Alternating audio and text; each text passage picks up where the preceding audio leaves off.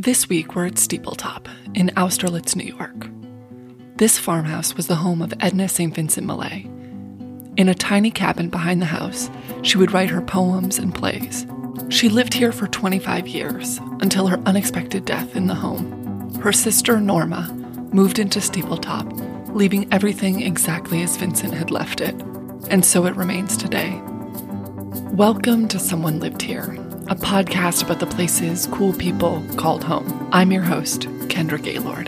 Every other Monday this season, we have brought you to a cool place in New York and told the complicated stories of the people who once lived there. Today, we're outside a white farmhouse on a steep hill. The home is surrounded by land and white pines.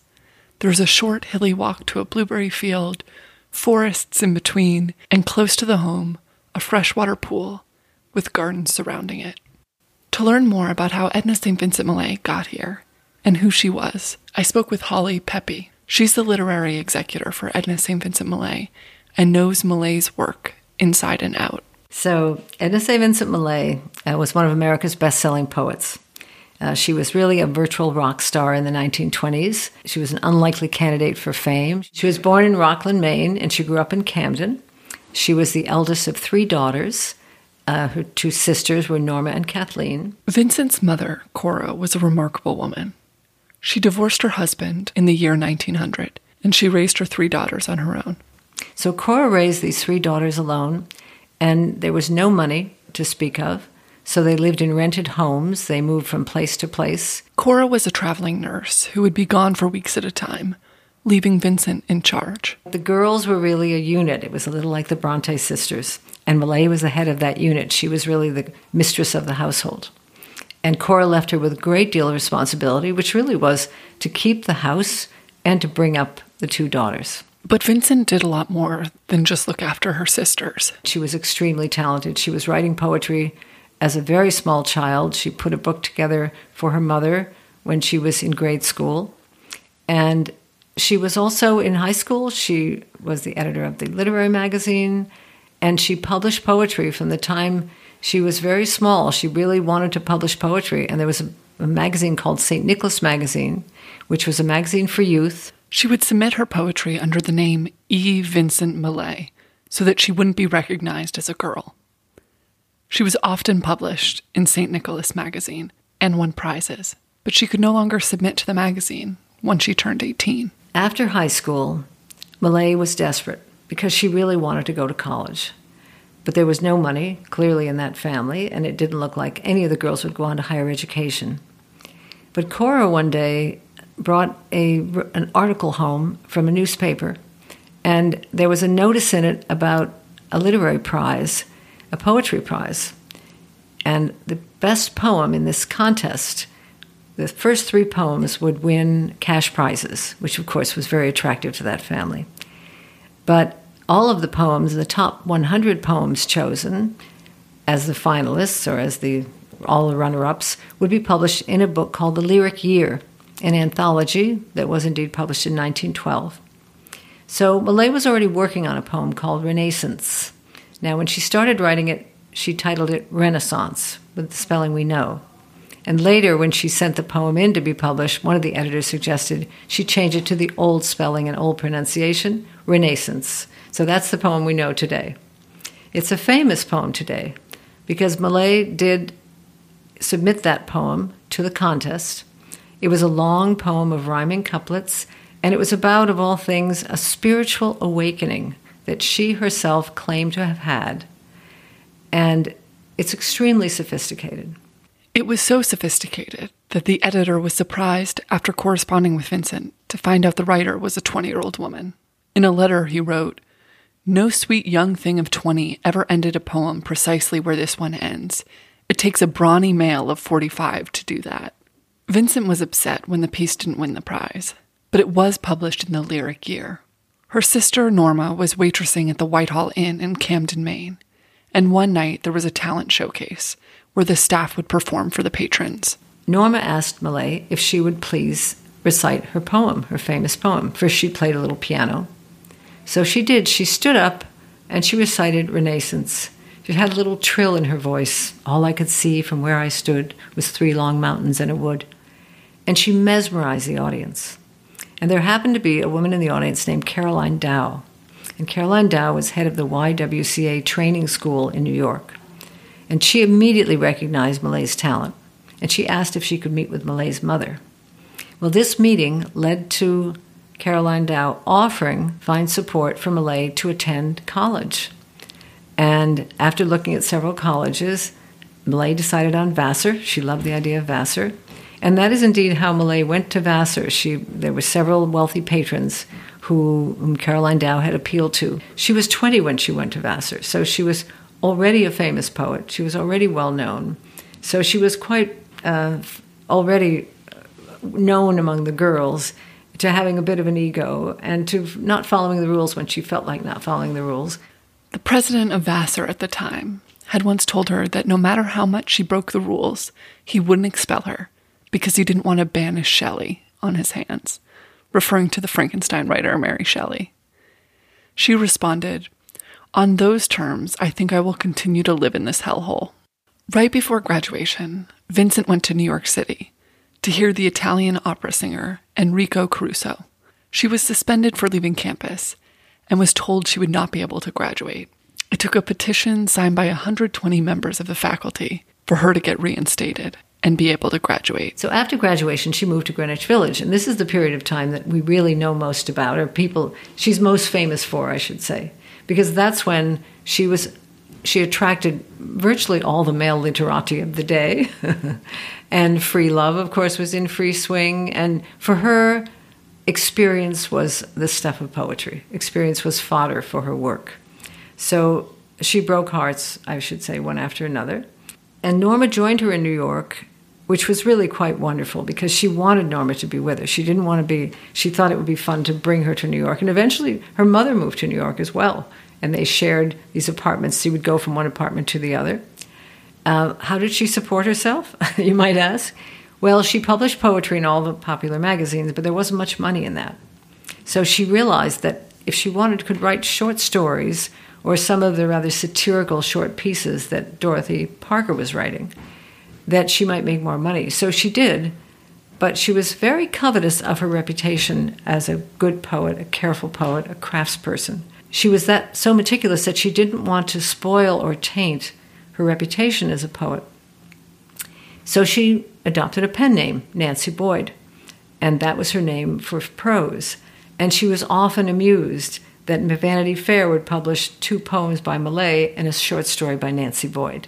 When a book of Nancy Boyd's stories came out called Distressing Dialogues, you won't believe who wrote that preface, Edna St Vincent Millay. Here's a part of it. "I am no friend of prefaces, but if there must be one to this book, it should come from me, who was its author's earliest admirer. I take pleasure in recommending to the public these excellent small satires from the pen of one in whose work I have a never-failing interest and delight." So she's a famous poet in New York. She's writing poetry. She's writing fiction as well.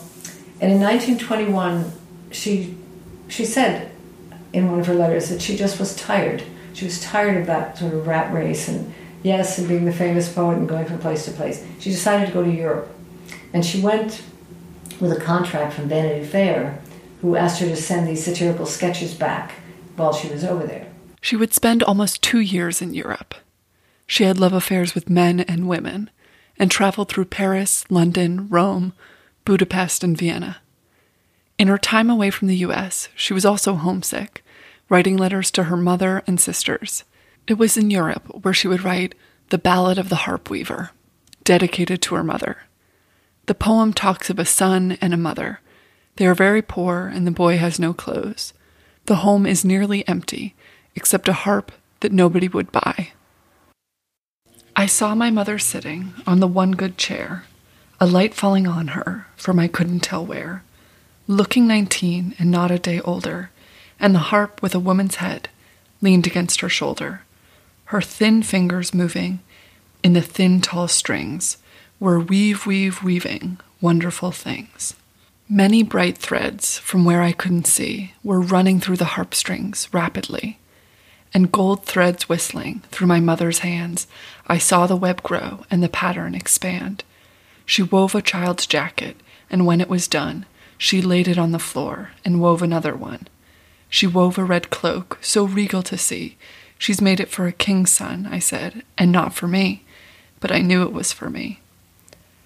She wove a pair of breeches, quicker than that. She wove a pair of boots and a little cocked hat. She wove a pair of mittens, she wove a little blouse. She wove all night in the still cold house. She sang as she worked, and the harp strings spoke. Her voice never faltered, and the thread never broke. And when I awoke, there sat my mother with the harp against her shoulder, looking 19 and not a day older, a smile about her lips and a light about her head, and her hands in the harp strings, frozen dead. And piled up beside her, and toppling to the skies, were the clothes of a king's son, just my size. Soon after the poem was published, her mother, Cora, would join her in Europe, where they would travel and sightsee. In 1923, both Vincent and her mother came back to the U.S. She was 31 years old and received a Pulitzer for that poem dedicated to her mother, The Harp Weaver. And that wasn't the only life-changing thing to happen that year. And she went to a house party thrown by a friend of hers in Croton-on-Hudson, New York. And at this house party, there was a game. They played charades. And there was a man there named Eugen Wasserbain. And Eugen was a Dutch coffee merchant, very wealthy, very handsome, very dashing. And interestingly, he had been married to a Vassar graduate named Inez Milholland. And Inez was well known to be a suffragette. She had died of a blood disease very quickly, very young. So Eugen was a widower. He was at this party, and he was really put together by Floyd Dell and a few of the others there who fixed them up. And they played a married couple, sort of a bumbling country bumpkin kind of couple who were coming to New York, going to New York on the train, going to the city on the train. And she was the wife and he was the husband. And sure enough, as several of the people wrote later, it was like watching people fall in love. So very few months after that game of charade, they decided to be married. And part of the reason they wanted to be married so quickly is that Millay wasn't well. She always had intestinal issues, and she needed surgery. Almost immediately after the wedding, Eugen drove Vincent to Manhattan for surgery. She recovered, and the two would live for 2 years in a famous Manhattan house, 75.5 Bedford Street. It's known for being the skinniest house in New York, measuring 9 feet and 6 inches wide. Vincent was 5 feet tall, so that's less than 2 Millays. They went on a belated honeymoon around the world for 8.5 months, and when they returned, Millay didn't think she could write in the city anymore, which brings us to our main character. So she was reading the New York Times one day, and she found an ad in the New York Times for a farm, an abandoned berry farm in Austerlitz, New York, for $9,000 for 435 acres. And she, right away, she said, that's the place. This could be it. And she and Eugen came up and saw the place, and they purchased it right away. Now, the house was completely run down. Across the road, there was a farm called the Bailey Farm. It was 300 acres. And soon after they purchased Steepletop, they decided to buy the land across the way so they would own the whole mountaintop, which they did. So this was a farmhouse. There were various outbuildings.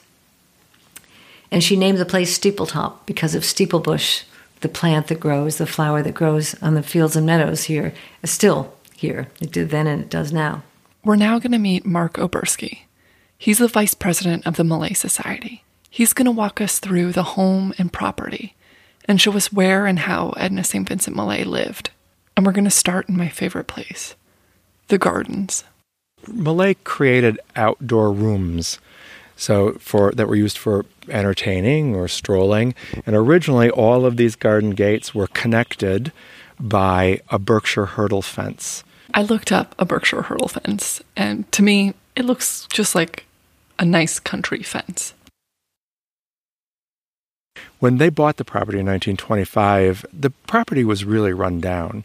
And there were 2 barns here and another barn over here to the left. And you can see the remnants of the stone wall of the foundation there as well. They tore the barns down, but left the stone walls up, the foundations. Because of all her travels throughout Europe, she was enamored of all the rock wall gardens that you would see in Europe, and particularly throughout England, and she wanted to recreate that feel here at Steepletop.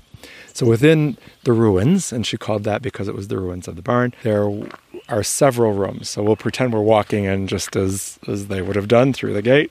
The gate came down a long time ago, so let's just pretend you hear the creaking. So what we're overlooking now, this is the pergola bar, and the pictures we have of them sitting at the bar out here is just wonderful. So they would hang out here. Eugen was the bartender. He would be behind the bar here, making cocktails for everybody, and they would all sit around the bar. They'd go for a swim. They'd come back to get a drink. And then all along this wall here, because it's a rock wall and very conducive to growing plants, she would have her hollyhocks and very much the plants that you see here today. And then over here is the swimming pool. So this is a spring-fed pool. It's rather ingenious. They put it in themselves, and they're up on the mountain in back of the visitor center. There is a cistern up there.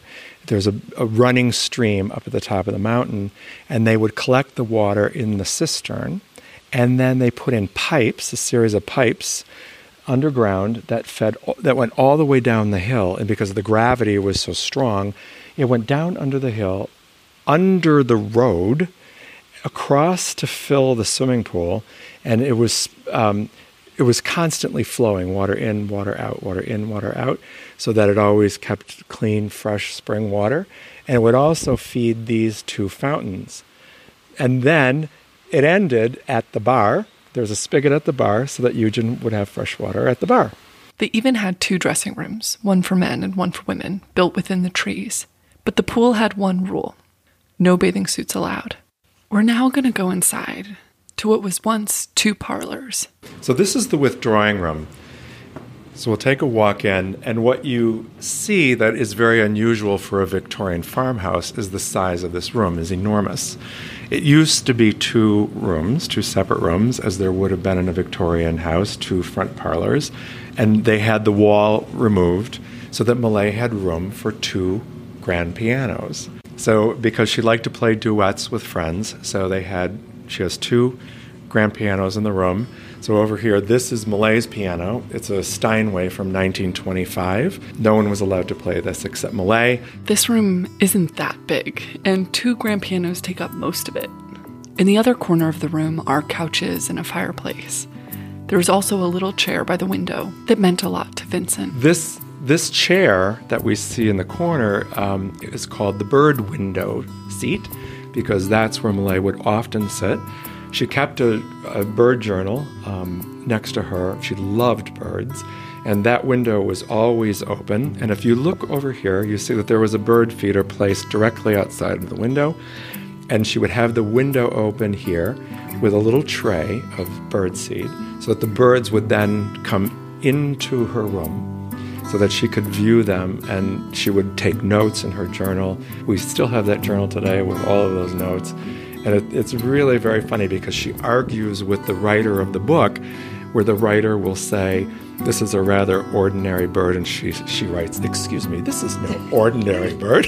This is quite a lovely bird, and it has a beautiful song. And after walking through the garden a little bit here, I can agree, the birds here do have a beautiful song. A lot of what Vincent loved so much about this home was the nature that reminded her of Maine. She planted all the tall white pines, because when they blew in the wind, it sounded like the ocean. She was constantly corresponding with her mother in Maine. Cora also wrote poetry, and in January 1931, Cora sent Vincent a short poem. My little mountain laurel trees, so sturdy in a row, I love the ones who set you out and wanted you to grow. Of course I love my other trees, so stately and so tall, but I loved some mountain laurel trees when I was very small. My little mountain laurel trees, if you should ever grow, where I was very sound asleep, I think that I should know, that I needn't dream of cypresses, where cold their shadows fall, but of the mountain laurel trees I loved when I was very small. In less than a week, Cora would die in Maine. They drove her body back to Steepletop, and buried her in the mountain laurel grove. Vincent wrote poems about her mother, but the one I love most was written 10 years after her death. The courage that my mother had went with her and is with her still. Rock from New England quarried, now granite in a granite hill. The golden brooch my mother wore, she left behind for me to wear. I have no thing I treasure more, yet it is something I could spare. Oh, if instead she left to me the thing she took into the grave, that courage like a rock, which she has no more need of, and I have. After illnesses and accidents, including falling out of a moving car, Vincent was prescribed morphine and became addicted. There are notes from her sister, Norma, expressing her worry. This is also happening around 1939, when World War II had just begun. Despite being a pacifist in the past, she felt that the U.S. had a responsibility to enter. She published a book of poetry called Make Bright the Arrows. Reviews at the time called it propaganda, and her reputation in the poetry world was really damaged. That was the start of an extremely difficult decade. Her sister, Kathleen, died in 1943, followed by her longtime editor, and then her closest friend, Arthur Fickey. A few more years would pass, and then Eugen, her husband, died suddenly in 1949. Vincent grieved alone in the home. Within a year, Vincent died. Her sister Norma would move into the home and be its steward, living there even longer than Vincent ever had, but never making it her own. I now want to go upstairs to the rooms where you can feel the energy of Edna St. Vincent Millay. This is Millay's suite, really. This is the bedroom. She kept a notepad next to her bed so that she could, when she'd wake up in the middle of the night with thoughts or ideas, or she could jot them down, and then her secretary would come here in the morning and take dictation and take her notes. On her dresser, when Eugen died in 1949, she brought his dresser scarf from his bedroom and placed it here. So those are his initials on there, on the linen dresser scarf. And this is his letter opener, also with his initials. And that is a portrait of Eugen when he was a little boy. He's about 6 years old there. And on the day he died, she inserted her own photograph in the frame, and it's just been there ever since. And then this is her dresser, her vanity. So these are all her personal care items and her jewelry box. And when Norma lived here, Norma lived around her sister's things. So I'll show you that what we found on this vanity,